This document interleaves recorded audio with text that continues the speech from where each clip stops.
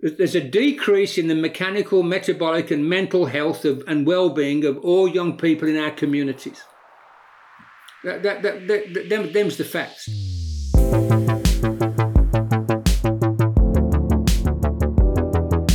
Welcome to the Pacey Performance Podcast, the podcast that dives into the philosophies, ideas and practices of some of the best practitioners in high-performance sport.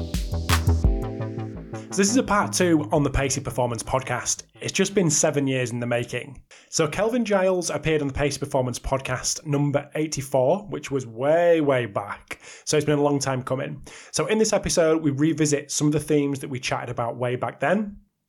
What's changed? And Kelvin gives a really interesting insight with lots and lots of data on why we need to change the narrative when it comes to developing youth athletes, but more importantly, just our youth population. So what kind of issues is today's society and the decisions made by people higher up the chain in elite sport and out of elite sport creating for the youth of today? So injuries, lack of participation, nutrition, so many things in there that those in elite sport can help with if we change this narrative. So a really interesting episode coming up with Kelvin. So anyone that's working in youth sport, this will be directly influential for, but anyone who's involved in sport, this is something you need to listen to.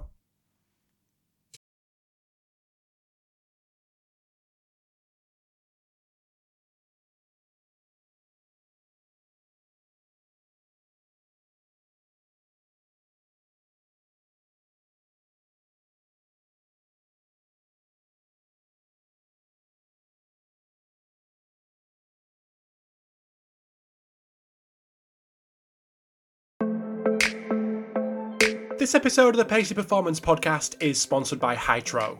Have you ever tried blood flow restriction training? So for pro sport teams and athletes, Hydro is the only performance BFR brand to create pressure-validated BFR wearables that are practical, safe and scalable, allowing you to enhance recovery and maximise athletic potential like never before. Widely used by top-flight rugby, football, cricket and motorsports teams already in post-game changing rooms, away game travel, hotels or at home. Hydro has proven that creating their simple and effective wearables allows BFR to be delivered to athletes and squads simultaneously and safely. To find out how Hydro BFR can give your athletes a competitive edge, visit hydro.com or email the team at teamsales@hydro.com. Also sponsoring this episode is Rock Daisy. Rock Daisy's athlete management system provides a powerful competitive advantage to elite sports leagues around the world.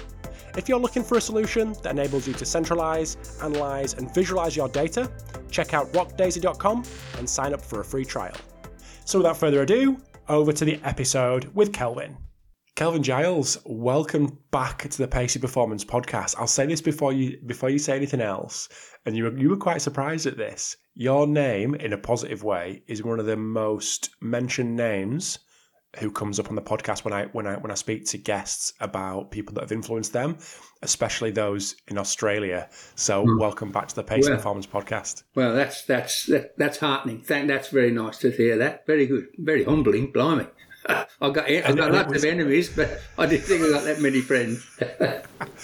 And it was Jason Webber that mentioned your name a couple of weeks ago. Jason, I remember getting emails from Jason. He'd written at 2:00 in the morning, and that's how intense that guy is.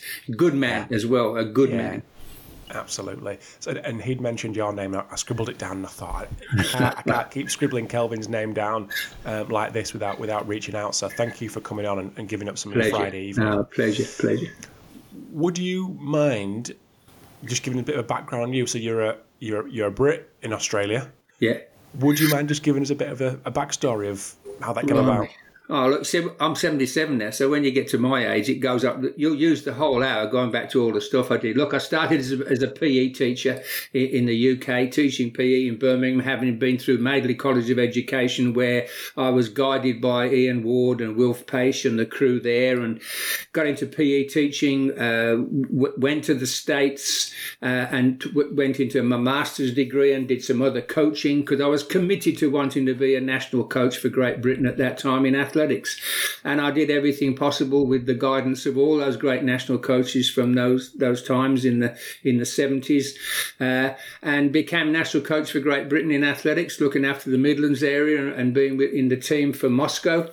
And then one of the worst decisions of my life. Then I was attracted to why Kelvin? Sorry to interrupt. Why was that the worst decision of your life? To come to Australia was the worst decision. I should have continued learning my trade. I was too young anyway as a national coach. I should have stuck there and learnt to be a much better mentor and guide and coach and all those things that national coaching brings to you. But like any young person, I got attracted by the offers that came from the Australian Institute of Sport that had been put together because Australia had a disastrous 1976 games in Montreal, and somebody started to do some smart things and decided to create this high performance centre in Canberra, and there were 8 sports in there, and one of them was track and field. And Wilf Pace was one of the guys that pushed my name forward. And at 34 years of age, 36 years of age, it was all attractive. Go to Australia and be the head coach of a big operation. Oh, big mistake. But anyway, so I was there for 5 years through the Olympics there. I coached from the Great Britain and the Australian situation. I coached 14 Olympians, 8 Olympic finalists, World Championship silver medalists. So that was apart from the mistake professionally where I should have stayed as an apprentice and learnt my trade, particularly the political parts of these appointments, which I wasn't very good at. Then fell out with the national governing body, and then finished up going into rugby league. I just met some rugby league players from the Canberra Raiders. They needed some help in certain areas of their preparation because it was pretty dark agey stuff then, and we had a crack at it. And then the Raiders were good enough to put me on board as a performance person in there with the team of coaches they'd got there.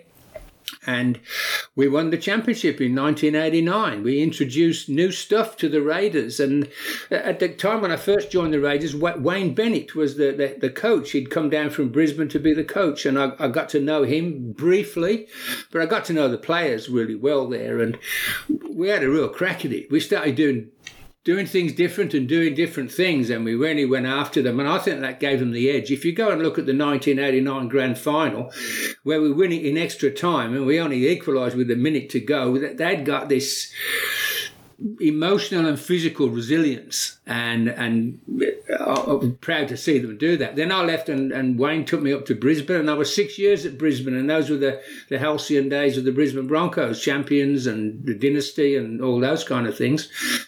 Always wanting to coach athletics, so while we were working with the Brisbane to their championship era, I was as an honorary coach, a non-professional coach, coaching athletes still to the Olympic Games. So I was still having Olympians in 92, and then the World Championships in 97. So I was doing that as a hobby. I'd like gone full circle. I was a volunteer coach working at Birchfield Harriers and Sparkhill Harriers in Birmingham way back when I was trying to learn to be a coach, and then became a full-time professional coach at the Institute of Sport with Great Britain, with Nike International, and the big professional stuff and all the glamorous stuff that went on, and then finished up returning back to being a voluntary coach. That was like a full cycle. That still goes on today. I'm volunteering to coach athletes now in my dotage.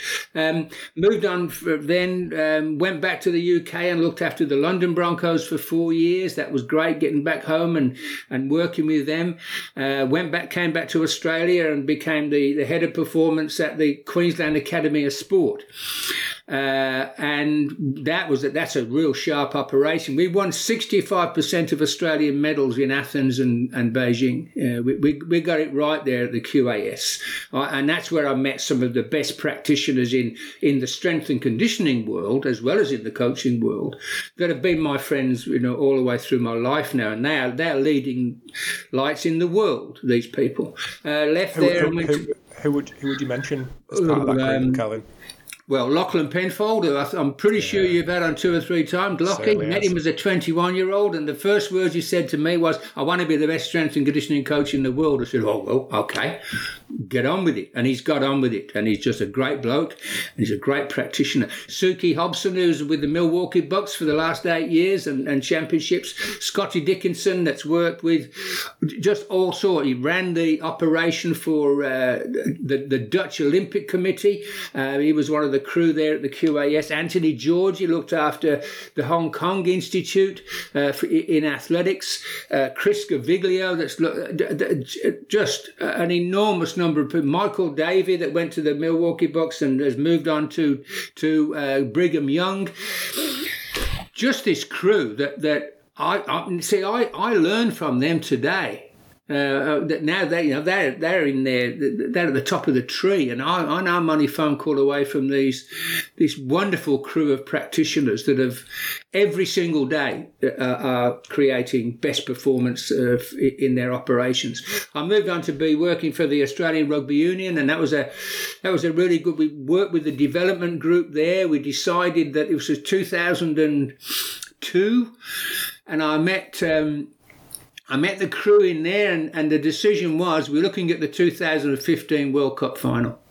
So they decided, and they're smart enough to look long term.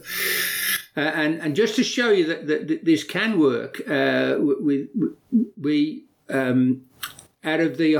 got the best 100 players in the country at 15 years of age, and by the time 2015 came around, 86% had played test for the Wallabies, and inside that group was a higher performance group. They were a bit more fast-tracked, and all 12 of those played 50 tests for Australia. So we did find ways of technically, tactically, physically and behaviourally guiding young people from the age of 15 right through to the international arena. Unfortunately, as most bureaucracies go, they fell over. Financially, the Australian Rugby Union, the bureaucrats got hold of it and collapsed it. And that entire system was just folded.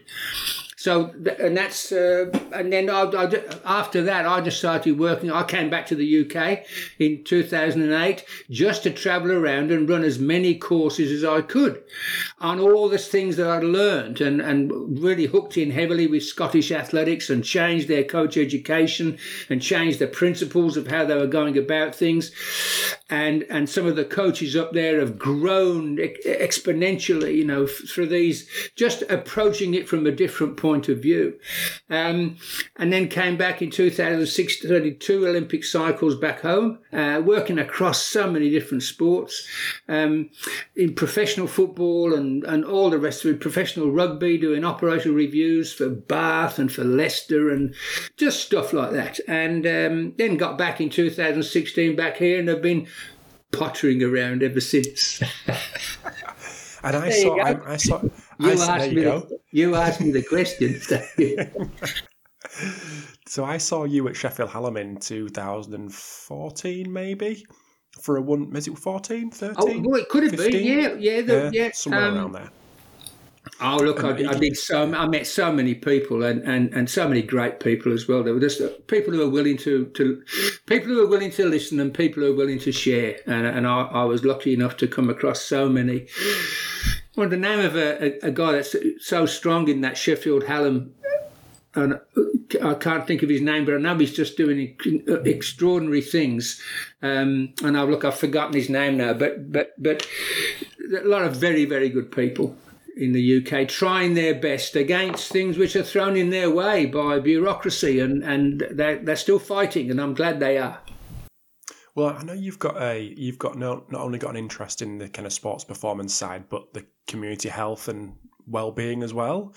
So in terms of the current systems, the current challenges for people like you just mentioned, Where are we at with that kind of battle to push both things forward from sports performance and community health?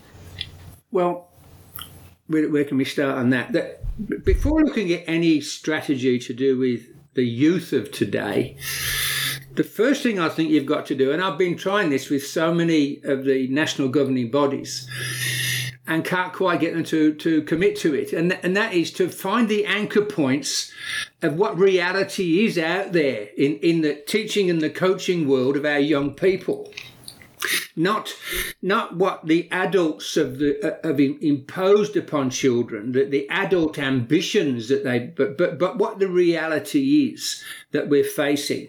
And you mustn't think that this is a 2023 problem. Me and the crew that I've always worked with have been fighting these battles for 40 to 50 years. This is not a new thing. So I'm always disappointed that it's 40 years later and we're still facing the same problems.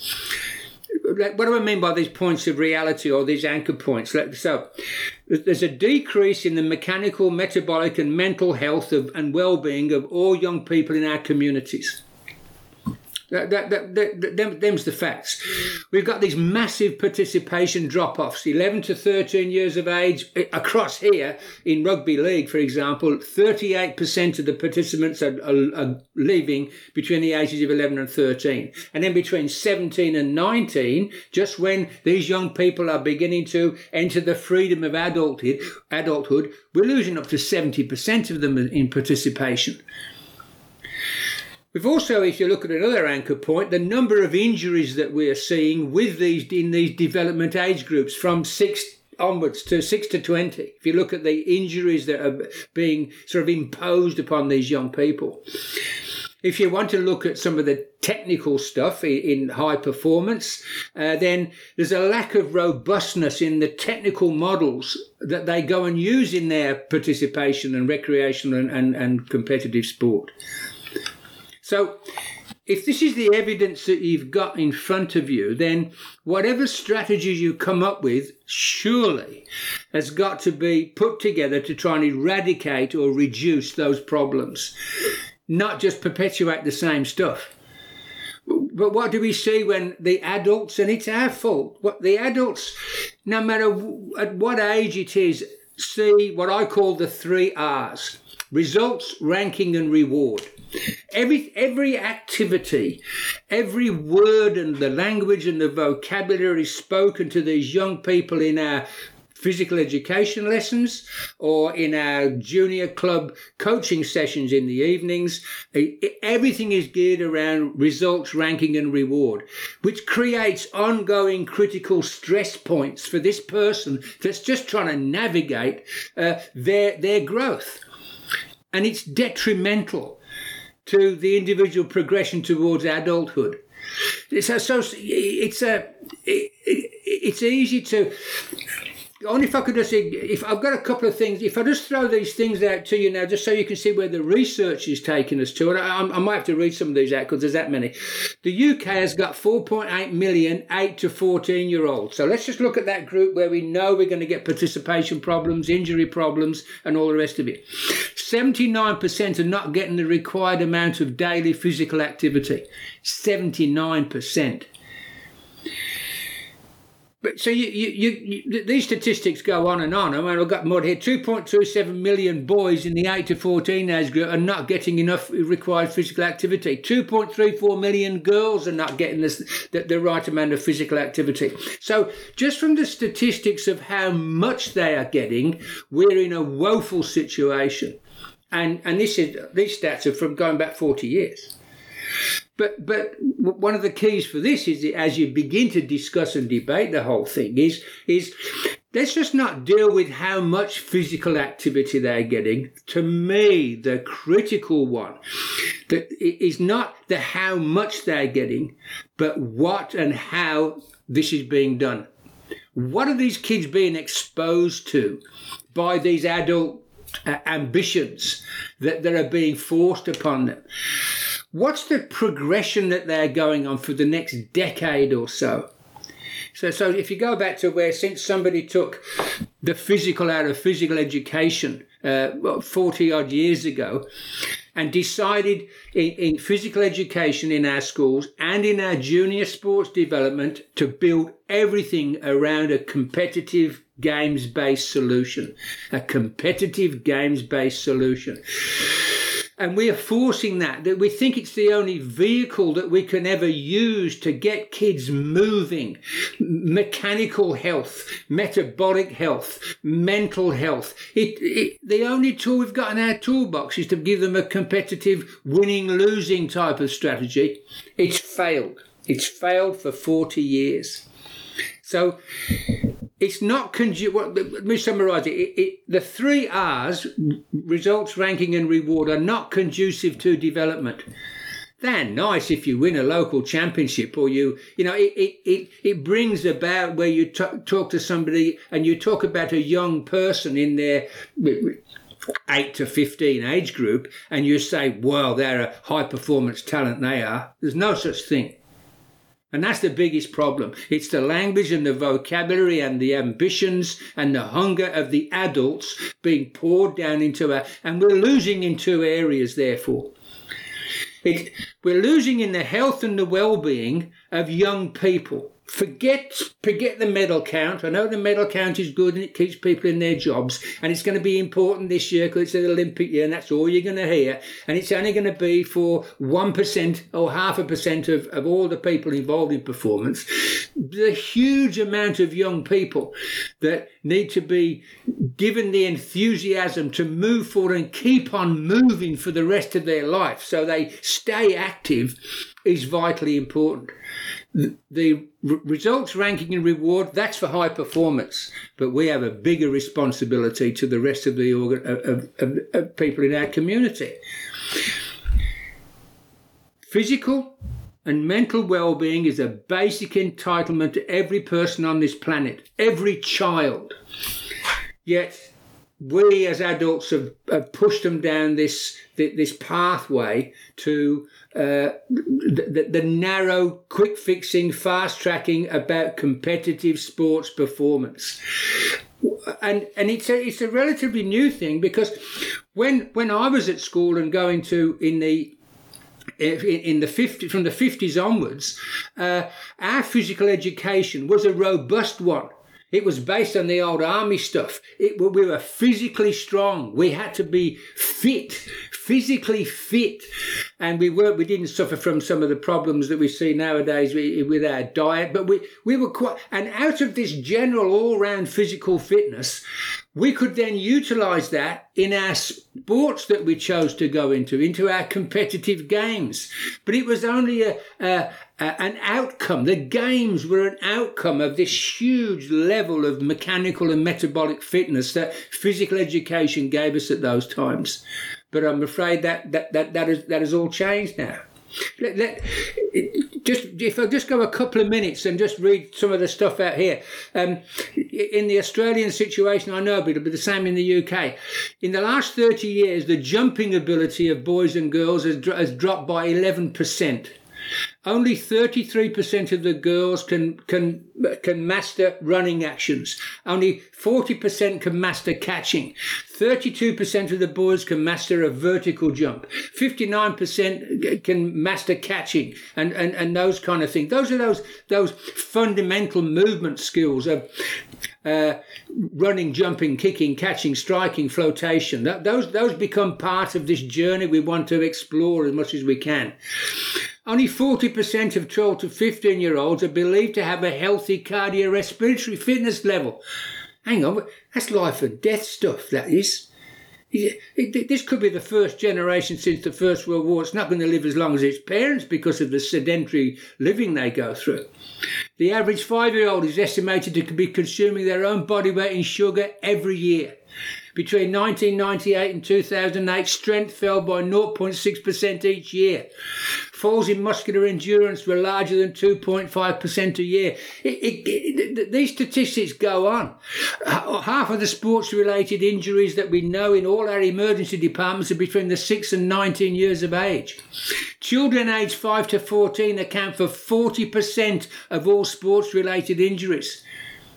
Adolescent sports injuries are on the rise in terms of the silent epidemic. Look, I can keep reading this all out to you, but this isn't just me getting on my high horse, some silly old fart that's talking about. This is research that tells us what we're doing to our children. Now, whether you want to send them on the pathway to high-performance sport, which is all nice golden trinket and all that stuff, and all the money goes, or you want your child to have health and well-being for the rest of their life, they both start at the same place. So there is no excuse. There is no excuse. I think one thing that I want to point out, and I hope you'll back me up here, the high performance interest, whether it's Chelsea, Arsenal, Northampton Saints, Bath Rugby, the bottom of their pyramid is participation. The bottom of their pyramid is physical fitness in schools. That's where they're picking from at 8, 9, 10, 11. So if we improve what you're just saying, it's going to improve the base that they're getting these kids at to enter the high performance environment. It's a huge investment for high performance. Go on, sorry. Now I was going to say, with that in mind, whether it's a high performance outlook with them clubs that I've mentioned and hundreds of others here in the UK, just here in the UK, or it's a participation, what's the solution? I know there's not one solution, but what's your idea in terms of how that base level to keep people active, kids active through adulthood, and all these things get reduced, or they push on to high performance, because they're both one and the same up to a certain point? What's the solution? They're exactly the same. And so the first thing to do is to make you answer this question. If your development program and your high performance program look exactly the same, one of them's wrong. If all you're doing is watering down the high performance factors and trying to force that into the children so you have you think you'll have an easier pathway to high performance, you're wrong. And you've been wrong for 50 years. So it's going to come down to who is wise enough and brave enough to change the mindset of the adults, the language of the adults, the vocabulary of the adults, the general outcomes that we're going to put down and applaud the outcomes, which is not ranking, reward and results. It's going to have to be something else. It's going to have to be things like engagement. How can we keep engaging them every single day? This individual that keeps on turning up. How can we then progress them appropriately? Can we engage the individual in this group, or are we just going to lump them all together and just wait till we see the one talent? Are we going to be able to progress them appropriately? I guess the other point is this. Are we going to spend a decade doing this? Are we going to put at the centre of what we do, having consistently attractive, progressive learning? If we had that as the central pillar of everything that we chose to do and chose to teach our teachers and chose to teach our coaches, so we had a new language and a new vocabulary which gave us this new mindset that parents and teachers and coaches and, would you believe it, the kids themselves would start appreciating and being attracted to. It is. I haven't got the one. I mean, if you want to go even deeper than that, you've got to get into coach development and coaching development in sport, and you've got to change it. And I don't know how long we're going to keep on talking about this, about coach development, but it ain't working. It hasn't worked for 50 years. For all the announcements that we see every sport do, so get ready, choose a sport, and I'll guarantee that within 12 months they would have announced, or a minister would have announced, or another professional bureaucrat would have announced some whiz-bang idea to improve sport in this country. And no matter what they come up with and how much money of your money they spend on it, here's the following questions that I've always done. So if you say, okay, you've just done all that. I'll give you an example. Australian Sports Commission did this 2 years ago, and I think it cost them $400,000, and it looked really nice. It was all nicely coloured in, and it was a good use of English in there, and it passed all the tests, and it was meaningless.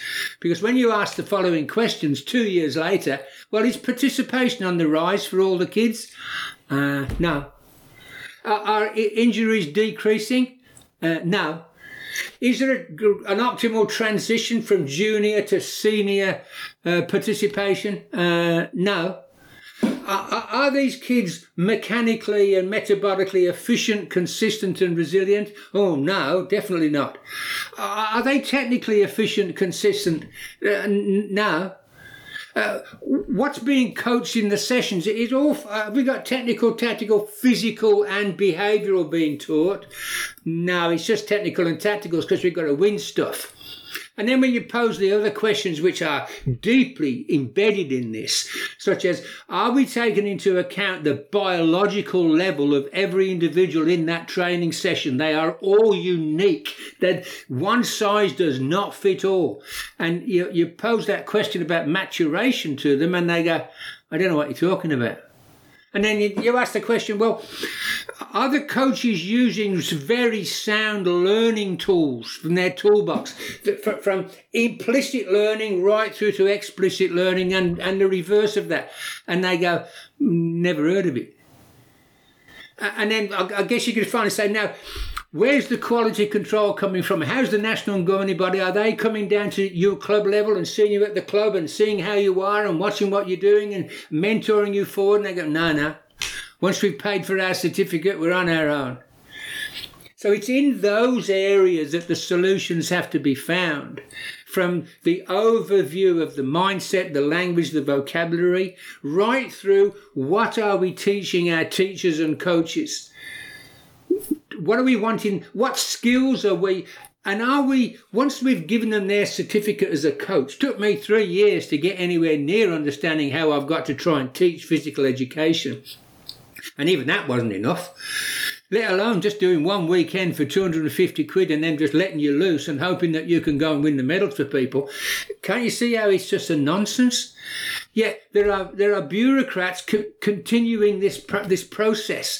The lucky thing is that it's a shame that it can't be formalised. Out there are only a small number of practitioners that are thinking this way. They're thinking, hey, we've got to do this different. I've got to turn up tonight at this athletics club, judo club, swimming club, hockey club, and I've got to do it different because this crew I'm working with are 11 to 13 years of age. I'm about to lose them. What can I do that's better? Who can I turn to help me present much better learning environments? So this participation, we're not going to eradicate it, but we could lessen it. What about the injury and so on and so forth? So the solutions are going to be from global mindset, strategic looks of things, right down to, look, the simple thing is this. For any administrator, go down to a club for the next 6 weeks and watch what's being taught. Just go and watch it, and that will give you nightmares. And straight away you think you've got to start attacking the poor the honorary coach out there, and it isn't.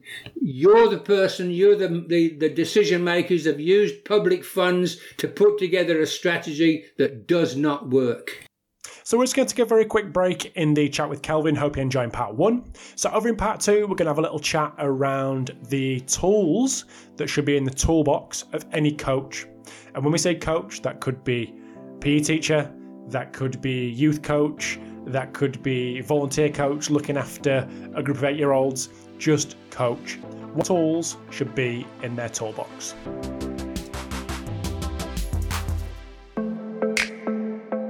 This episode of the Pacey Performance Podcast is sponsored by Team Builder. Team Builder is a software for performance coaches around the world.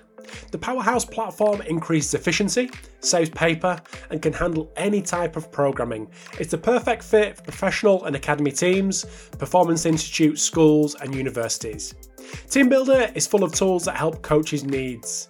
Multiple max tracking methods, 16 plus reports, evaluation testing, and goal setting, just to name a few. Coaches also have access to consultations with Team Builder's in-house sports scientist to help manage and analyse data. Head to teambuilder.com and sign up with promo code SPORTSMITH to start your 30-day free trial. Also sponsoring this podcast is Vald.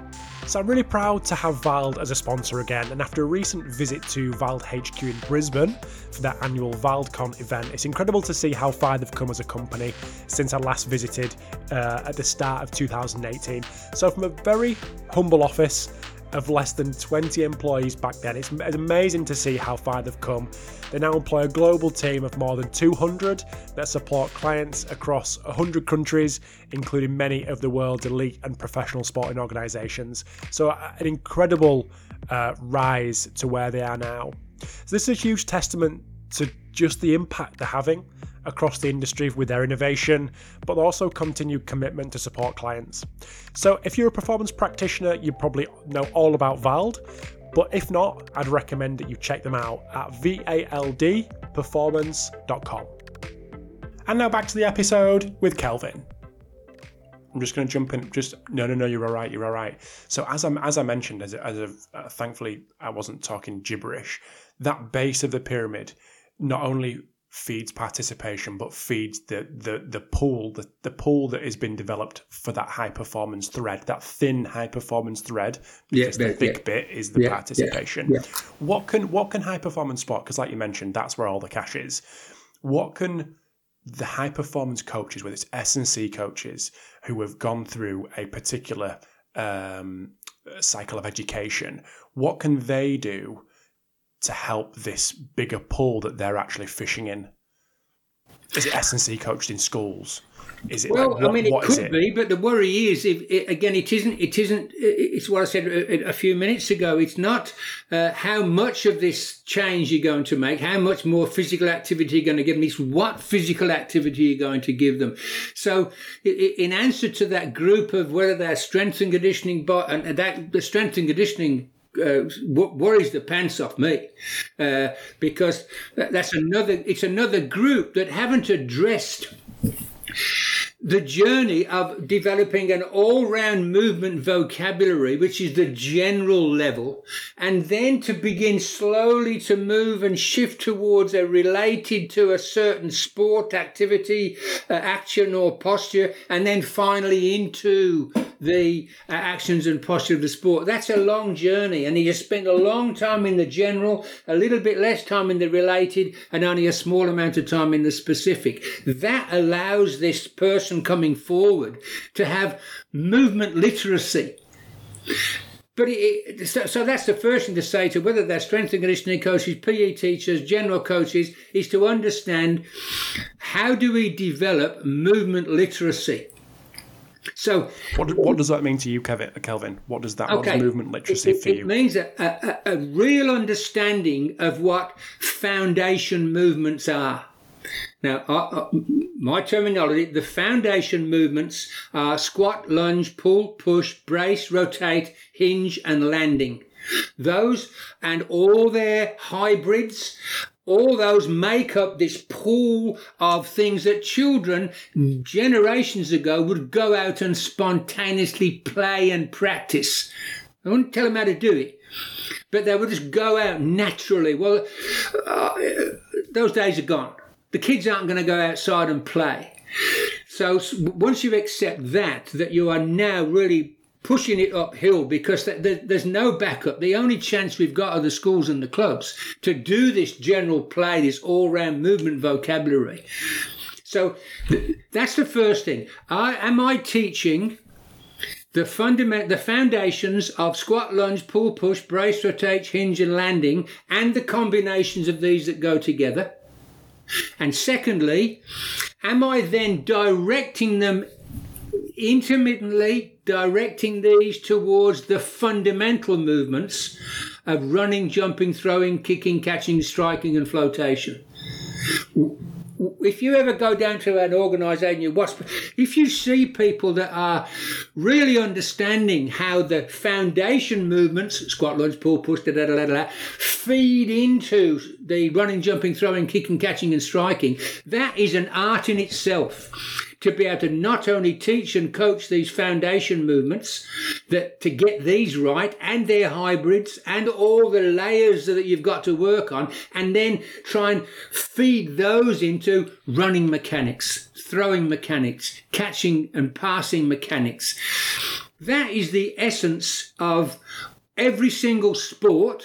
It's also the essence of every single physical action that a person's got to do in their life. That is the beginning. It's the bit that has been completely ignored. Apart from, there's a few people, Jeremy Frisch, and there's a crew of guys out there who are willing to do this and are doing it as we speak. James Marshall down in the Willand village in Devon, he lives off this stuff. The Locker 27 guys in the south of London, they start on this stuff. This isn't just a Brendan Chaplin, this up from your neck of the woods up in Leeds. Brendan, when we met when I worked with the tennis association, Lawn Tennis Association in the UK, he was one of their strength and conditioning guys. Brendan got that going as well. The foundation movements, we had a real strong look at that.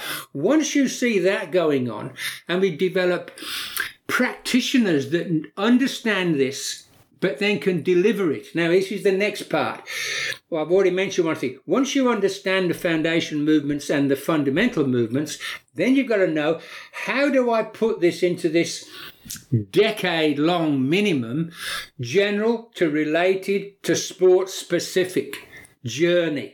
Remembering that only the super talented and the super interested are going to go all the way to the sports specific journey. But our problem is the only tool we got in our toolbox is a competitive sports system. And so they say, oh, bugger the general. Let's get to the related. Oh, no, that's too hard. Let's go straight to the specific. Mum and dads want it so they can kick and jump and catch and do all this a lot better. And we bypass it because the threat of not winning, the threat of not being ranked high, the threat of not getting the rewards for performance mean that people just cast away the general and the related journey. And within that, the next set of things that you work on are whatever you're trying to develop. Squat, lunge, pull, push, brace, rotate, hinge and landing, and all their hybrids. And inside developing running, jumping, throwing, kicking, catching and striking, inside there is another journey that you can go on. And that is, well, the first thing you better do is get them efficient at doing that, whatever the movement pattern that you're working on. They need efficiency at that.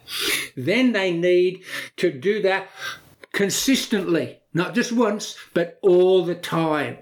And then they've got to show the resilience of that movement pattern under things like speed, fatigue, and pressure. So straight away, if you brought to bear an understanding of foundation movements and fundamental movements and how to teach them and progress them appropriately over a decade, and you use the tools of general to related to specific inside the tools of efficiency, consistency and resilience, you've got a chance. But the thing that you mustn't forget, that what glues all those together is sound learning tools. The principles of learning. How does a person learn something? And you got 25 kids in the group. They're all going to be learning in different rates. You're going to get slow learners and fast learners, slow adapters and faster adapters, slower recoverers and faster recoverers. They're all going to be different. The tools that you're going to need are not just the tools to win the game at the weekend. They are going to be these learning tools that glue all these systems together.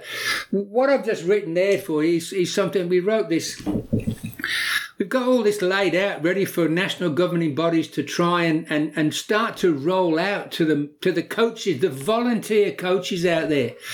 And it won't happen in my lifetime, but it'll have to happen in somebody's lifetime, certainly yours, I would imagine. I don't know whether I've made any sense then, but those are the three layers. Foundation movements and fundamental movements, general to related to specific, in a sense of efficiency to consistency to resilience, all glued together by brilliantly sound, evocative learning systems on a second-to-second basis in every training session and every PE lesson. We'll go on to PE teachers in a minute because I'm interested in that side of things. But we've got a video on the website of the head of academy sports science S&C at Chelsea, and they're almost going back to the, like you mentioned there about these kids are not getting exposed to the play that they used to. So they're going back to try in these high performance environments, like there's many out there I'm sure are doing, to try and kind of reverse that and overcompensate for the amount of play that these kids in their academies have been exposed to. So I'm sure there is this thing going on of accepting what is society and high performance sport, like almost taking a hit to try to develop that within their environments as well. See, I'm not sure if you have to also accept that you need to take a hit. I still think that because it is such a small group that transition into high performance from identified talent through to the high performance and setting in there, it's such a small number. We're never going to change that. You're not going to suddenly have 3/4 of the population knocking on the door with the Olympic standard. But what you really want is 99% of the population having great health and well-being, and how we can as adults sit here now and you said high performance might have to take a hit. Gee, it needs to take a hit if we're willing to put all our children at risk while the only tool we have in our toolbox is competitive sport. It's an absolute nonsense. So I get it. And the unfortunate thing is that the people that will make the decision to shift ground in a strategic point of view and a finance point of view, the national governing bodies or ministers of education and whatever, these are the people that are still worried about high performance taking a hit. And they shouldn't be in their jobs. They're not fit for purpose if that's all you bring to the table. And this is where I'll come down and say, now, all national governing bodies, there's an interesting thing happening in UK athletics. You know that UK athletics sank the ship many weeks ago and it's just collapsed. And now coach education and coach development has now been just thrown out to England athletics to try and look after. Well, thank God there was somebody there. Now they're beginning to speak with the newly assembled British Athletics Coaching Association, driven by Mike Winch, and suddenly you get this slight chance. The people that have crippled the sport, hopefully they've sacked them all. Maybe this new group of people might suddenly now stop thinking there's going to be a hit to high performance, and not worried about that, but try and look after the general population. Not in my lifetime, but every now and again we get these chances. And there's one happening now in England athletics. PE teachers. We're going to have a little bit of time on PE teachers, and then I'm going to ask you about the coach's toolbox to finish us off. But for PE teachers, because that is what kids are exposed to. I mean, I've got a daughter at 2.5. So this, well, I was interested before when we spoke 5, 6, 7 years ago. There's a personal impact now of all this kind of stuff. Absolutely. Because I've got a daughter who'll be going to school in 18 months. So for PE teachers, what can we do? What needs to be done to have that regular exposure to this type of stuff that we're talking about? Well, first of all, go and see what's going on at the moment. And I've been now back in Australia I'm seeing the Australian version of this now since 2016.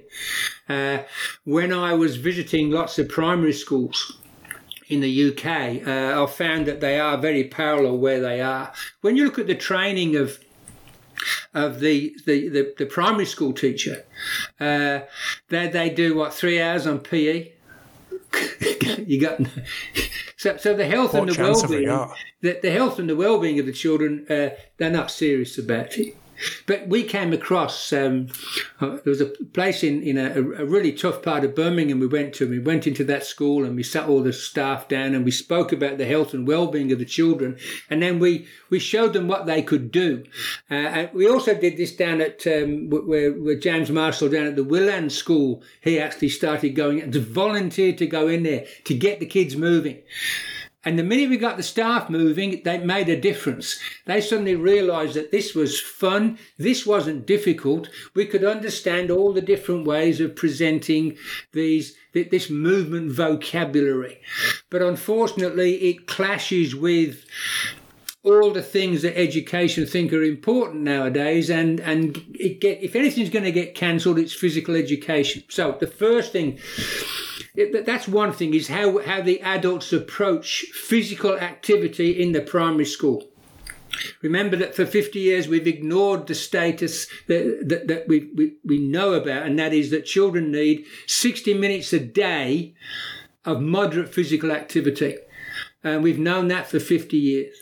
And we refuse to do it with the children. So it takes some brave heads of departments, some brave heads of school to suddenly say, there's got to be some things that we can take out of this program that we've got at the moment. It's not helping the kids. It's just helping some adult version, whatever it is going to be. Get rid of it and put in 60 minutes of moderate activity. Then we've got to train the staff. So the second part is to say, where are our teachers in primary school and secondary school coming from?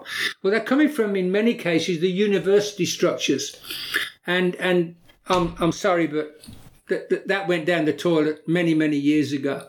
We now have these pseudo-scientists coming out that don't understand pedagogy. They don't understand learning tools. They don't understand where to stand, what to say, what not to say, how to give feedback, all the things that go with teaching and learning. They're not taught that. They're taught to get their degrees and to write their papers and publish or perish. And if that's too much of a generalisation, then I'll put my hands up and say I'm wrong. But I've been through 3-year teacher training for physical education way back in the late 60s. And we had to teach. We had to teach every day. We had to have children would come in and we would teach ourselves in our group. They would have children come in and we'd teach them while we were being mentored. And we were torn to shreds if we got it wrong. And we had to learn and do it again and again. Then we'd go out on teaching practice for 6 weeks. And we did that for 3 years. And your entire future life depended on you being a good teacher by being mentored by great teachers. Not writing another essay to get your master's degree, publish or perish, and you know, these pseudo-scientists that are coming out. So to answer your question, I don't know where the answers lie in the decision makers, and I'm sorry, they're not fit for purpose at the moment. It might come down to individuals. I worked at a school in Stevenage back in 2008, 2009. And the head of school there said, hey, I want to do this. This sounds really good, getting the kids engaged in stuff. And we started to do this. We put what was called the five exercises in 5 minutes into the classroom.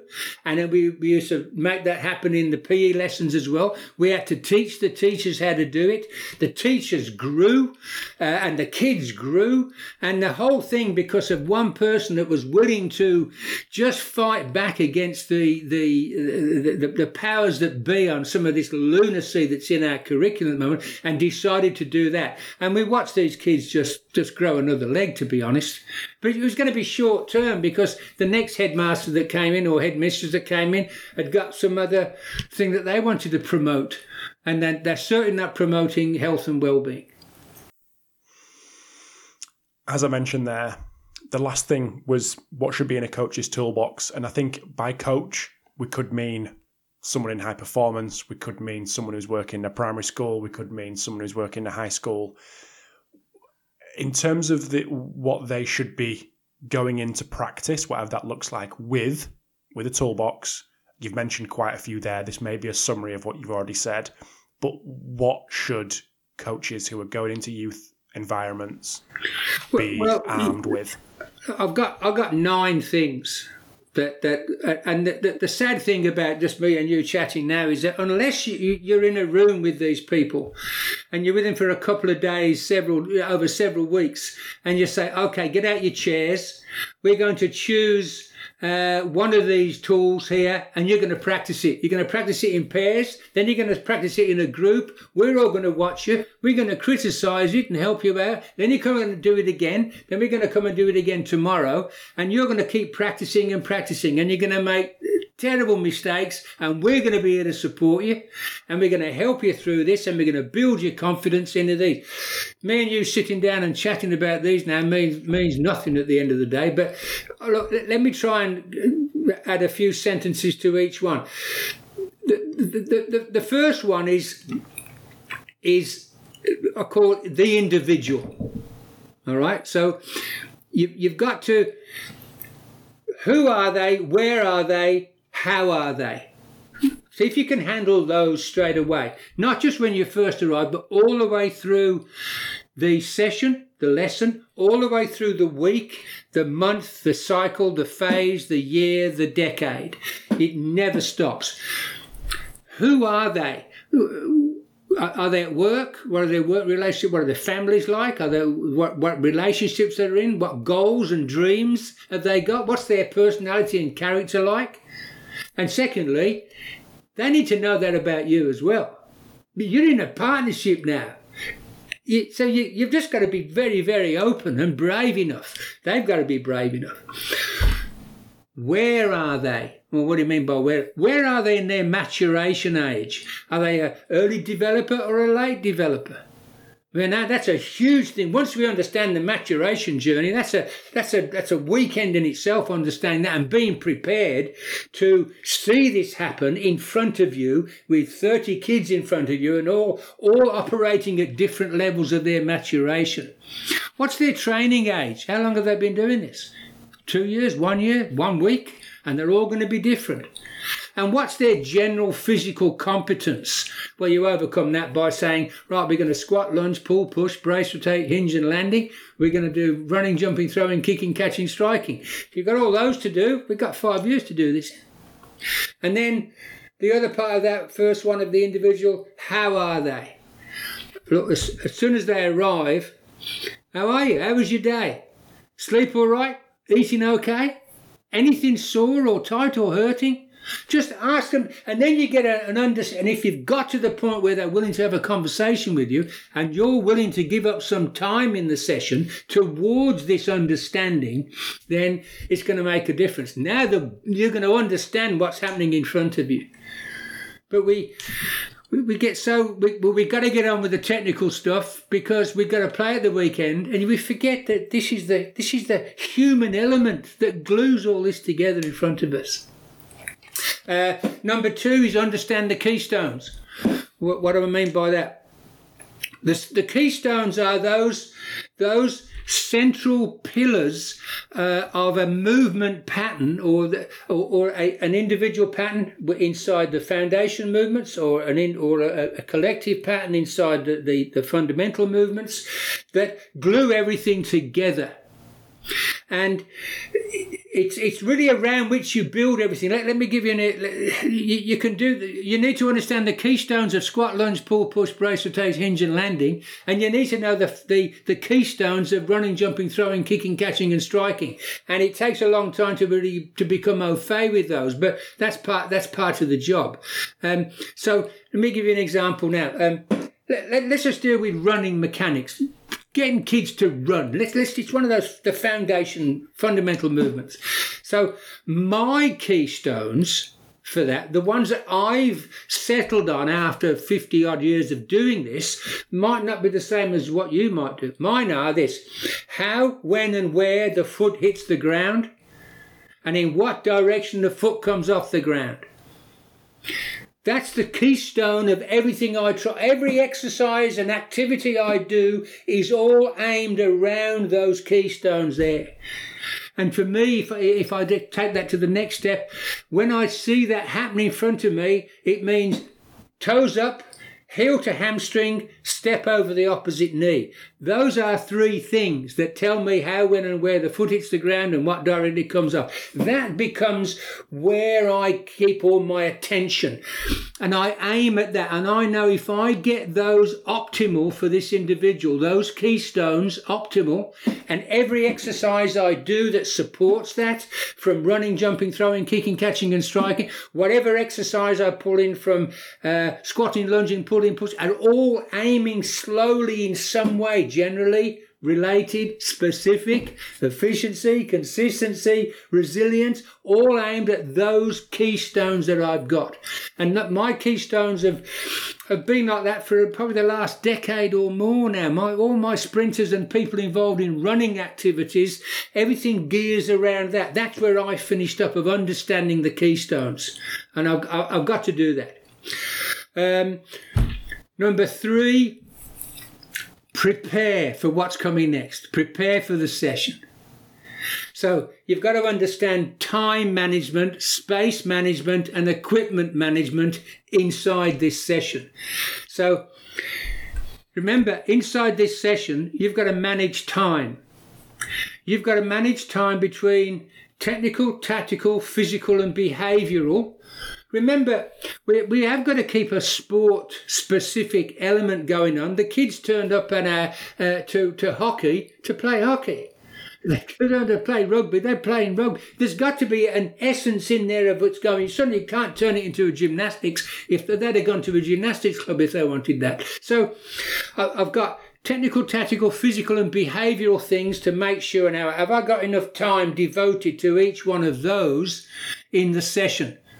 Now, the emphasis of each one of those technical, tactical, physical and behavioural pillars will change and alter. This week it might be better to spend a lot more time on the physical, or next week it might be more on the behavioural that you see. So you've got to react to what's happening in front of you. But those become the things to do. And each one of those then, each of that time management has got to handle general to related to specific choices that you make. It's got to be able to handle the efficiency to consistency to resilience that you're going to make. So with all these wonderful things in your head, am I going to manage my time in these 60 minutes, 75 minutes, 30 minutes to make sure I've given enough exposure to those? Then I've got space management. Is there enough space for this activity to be done well and safely? Is there enough space that there's no queuing going on? Is there enough space for you to coach in? You better coach by walking around. And then equipment management. Is it appropriate? Have you got enough? And where is it? So those are little things that have got it. So the number of sessions I've seen just explode on a coach because they didn't handle those time, space and equipment things before they turned up is amazing. So if you want to sum it up, you better get there early, prepare the training activity, plan the activities, but write them in pencil, because whatever the kids will determine, the athletes determine what comes next. It's all right you writing down, I'll do 5 minutes of this and I'm going to move on to that. You go, hang on, they never got that. You better stay on that a little bit longer. So you've got to have this adaptability and flexibility on that and planning the activities. As you get more experience, you'll say, well, we've done this before. I've done this 1,000 times. And I know that this is going to happen at this stage usually, and this happens next. This is what I normally say here. This is where they make their biggest mistake, or this is where they have the greatest advantage they make. I'm getting used to that, so I make sure I'm ready for that as well. And then I've also got to be ready to put the brakes on because I'm going too fast, or accelerate what they're doing. And it could be an individual. You might have to accelerate the activity for an individual who's flying, or you might have to back it off with somebody else. So you need to be able to turn the activity up or turn the activity down. Sorry to interrupt, Kelvin. We might have to cycle. I'm just conscious of your time on a Friday evening. Oh, no. So you may just... Should we cycle? If it's too long for you, you have to stop it. No, that's fine. Rush. Keep going. Keep going. Okay. Keep going with the next... Yeah, keep going with the next 4 or 5. So, like I just said, what typically happens when I'm doing this activity, you'll remember it. You'll keep some notes. You'll think back on this. Oh, this is what normally happens here. I'm going to be ready for this one. And The other part, where do I need to stand to look for this keystone? What am I going to look at? What part of the body should I look at? And what am I looking for that's going to happen here? Now, if you're new to this job, this is going to be tough, this part. But as the years go by and you've got an open enough mind, you'll start knowing, I'm standing here for this one. I'll look there. This is what I think is going to happen. And this is when you become a master at all this. Then you've got to plan the session itself. You've got to put it together. Now, I've just pulled up one in front of me here just as a reminder. This is a development age group. They got the attention span of a gnat. If you just start going on the same thing for long periods of time, you'll lose them. I've got in front of me a typical session here, and it is 10 5 to 7 minute units for this group of 8-year-olds. There's 10 different sections. I'm going to keep their attention, and I've got to try and cover all the things I've said before inside this. I'm going to do a warm-up. Let's choose I've got one here to do with running again. Look, we could have done throwing or jumping. Okay, I've just chosen running. I'm going to do a warm-up. Then I'm going to do some general running.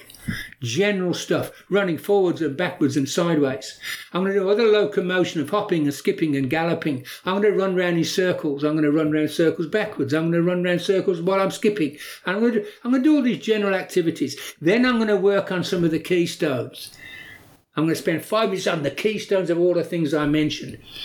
Then I've got to do some of my physical work. Remember, there's a physical component in this, technical, tactical, physical and behavioural. I've got some physical work to do. The squatting, the lunging, the pushing, the pulling, the bracing, the rotating. Then I'm going to apply what I've just done into some type of fun game.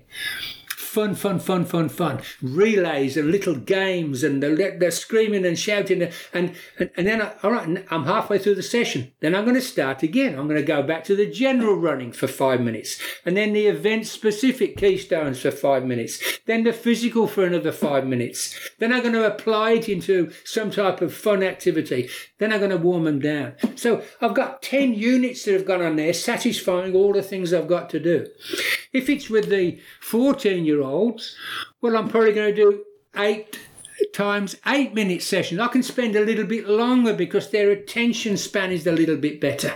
So how you piece together this, broadly speaking, and you've got to do it in pencil, you've got all these things to go through. You've got to be able to piece it together in the session. Remember, you're never going to lose sight of who are they, where are they, how are they. And all that will influence how you create this looking lesson or session that you're going on. The whole point is that you're going to fit this program to these athletes. The opposite has never worked. So that becomes one of the things. You've got to have this adaptability and flexibility on the exercises you choose, the activities you choose, how long you do it for, the implications you expect from it, the outcomes you expect, and all those things. You've got to fit it to what's happening. Change it on a second-to-second basis to fit with what's going on. So when you've got those little boxes of 5 minutes, you then need a good toolbox full of all the things you're going to populate it with. So I mentioned before, when I'm doing general running, it's locomotion.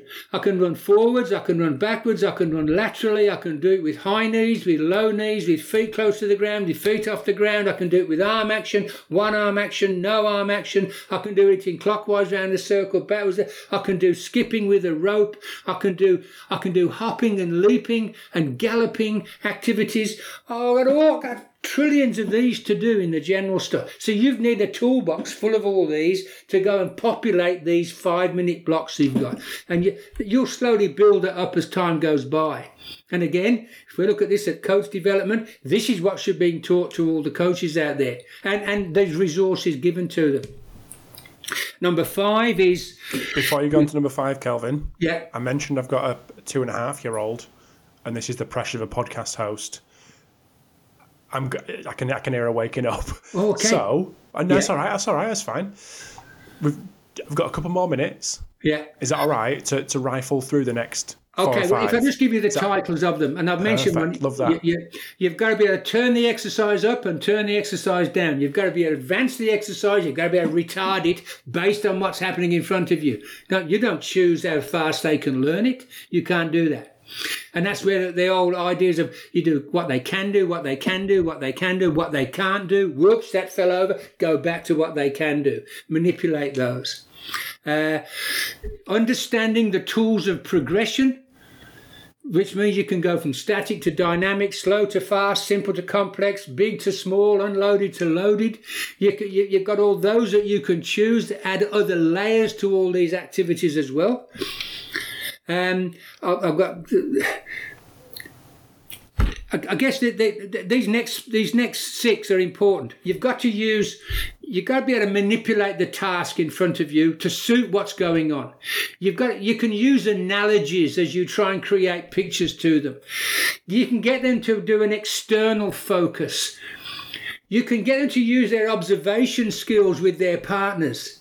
You bring variability into the way that you teach. And then finally, you give them feedback. It's these ones that we could do another day and spend some time on what these are. But I won't go on. Let me get to the one that's really important, which is the feedback one. I've got that somewhere, so I don't spend too long doing it. So feedback. When are you going to feedback? What are you going to feedback, and how are you going to feedback? And you've got to understand those things. Feedback isn't just saying, "Oh, I did that wrong." Feedback is the first thing is to start with what's going right. If they look to you and say, "Look, I've just tried that," then you start with what's going right. If they're you never try and give them feedback while they're doing it. That's the last thing they want, is your voice bearing in their ear when they do it. And if you're going to try and choose words that give them pictures straight away. So doing analogies always helps on that. I had a high jumper, Nessa. We had trouble at bar level, and we spent months and months and months. She was 1.70 m tall, and she jumped 198. She jumped 28 centimetres over her own height for Australian record holder. And we were struggling at some bar stuff. And one day I said, "Cross the bar like a frog." Now, just making that strange analogy, for some reason, went off in her brain, and she found some answers. So the way you feedback is probably use analogies, ask them questions more than give them instruction. And try and do it in a way and the minute you ask questions of them, that's a lot better than just shouting at them. And things like try harder, go faster are meaningless. That's not feedback. Be careful when you feedback and how you feedback and what you do. We could spend days on feedback, basically. Look, that's really the final one is reflection. The reflection is in a continuum. After 3 or 4 minutes, you better say to yourself, "Is this working?" Don't wait till tomorrow. Is it working? Have I engaged them all? Are they all learning? Is this fitting with what we want you to do? So you've got to reflect straight away and then go, "Oh, this is working." If it's not working, you've got to come up with another way. Then reflect at the end of the session. Did I engage them all? Was it fun? Did they look like they want to come back again? Did they all progress in a certain way? Have I taught them that progression isn't winning? Progression is, look, your grip was a little bit. I was with some golfers the other day, and they were saying, "Well, how would you know if you're improving?" "Oh, well, our scores get better." No. Remember, your grip was a lot better in the backswing today than it has been, or your feet moved correctly a little bit better this time, or your posture was a lot better. So we start looking at personal bests inside what's going on rather than the outcome straight away. Look, I'll stop there. We could go on. There's a lot. Good. This is the vitally important stuff. Is these learning tool situations? Maybe another time we could go through them. But absolutely, there's 9 of those, and they're the ones that glue all the rest that I've been talking about together. Is there anywhere that you do these presentations, Kelvin? Is there anywhere that people can get these presentations that you've done? Or on the website, or no? No, I don't do it now. Okay, I did this one we've just been talking about. I did the International Coaches Association International Federation of Athletics Coaches, I think 2 years ago, I did this presentation just on these learning tools. I did it, so on the IFAC site, I don't know whether it's free or not, but I know I did a presentation where I shared the screen and I got some videos to show and illustrate some of those things I've just been saying. You know, it's best if you see pictures of it. I don't know how. I did see on this when I looked that you can share a screen. If we could share a screen. Yeah, we'll keep it. We'll keep it as audio because it goes to iTunes and. Oh, okay, you're fair enough. So, you know, we do need to talk through these a bit more.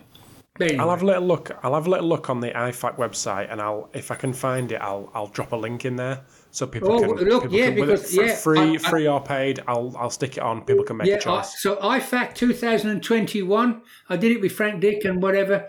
Good crew. We worked together there. So I did that, and I think it took me.